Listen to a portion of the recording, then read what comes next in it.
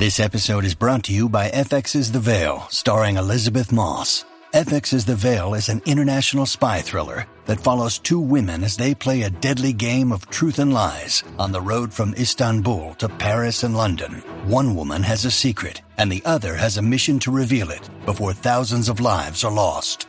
FX's The Veil, now streaming, only on Hulu.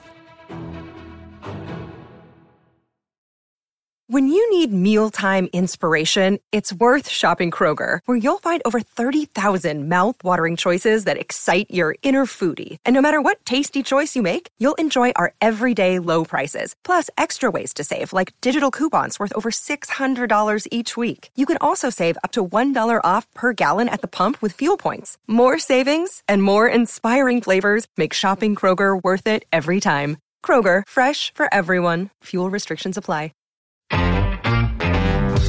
You're right, I'm Jim, and this is the Excess Long Player, a show where I deep dive into some of my favourite classic albums with the people who made them. I'm talking albums like Hour of the Bewilderbeast with Damon Gough. I kind of thrived on that. I thought, well, I'm not trying to represent this thing that Manchester is associated with. I'm trying to be another arm of it.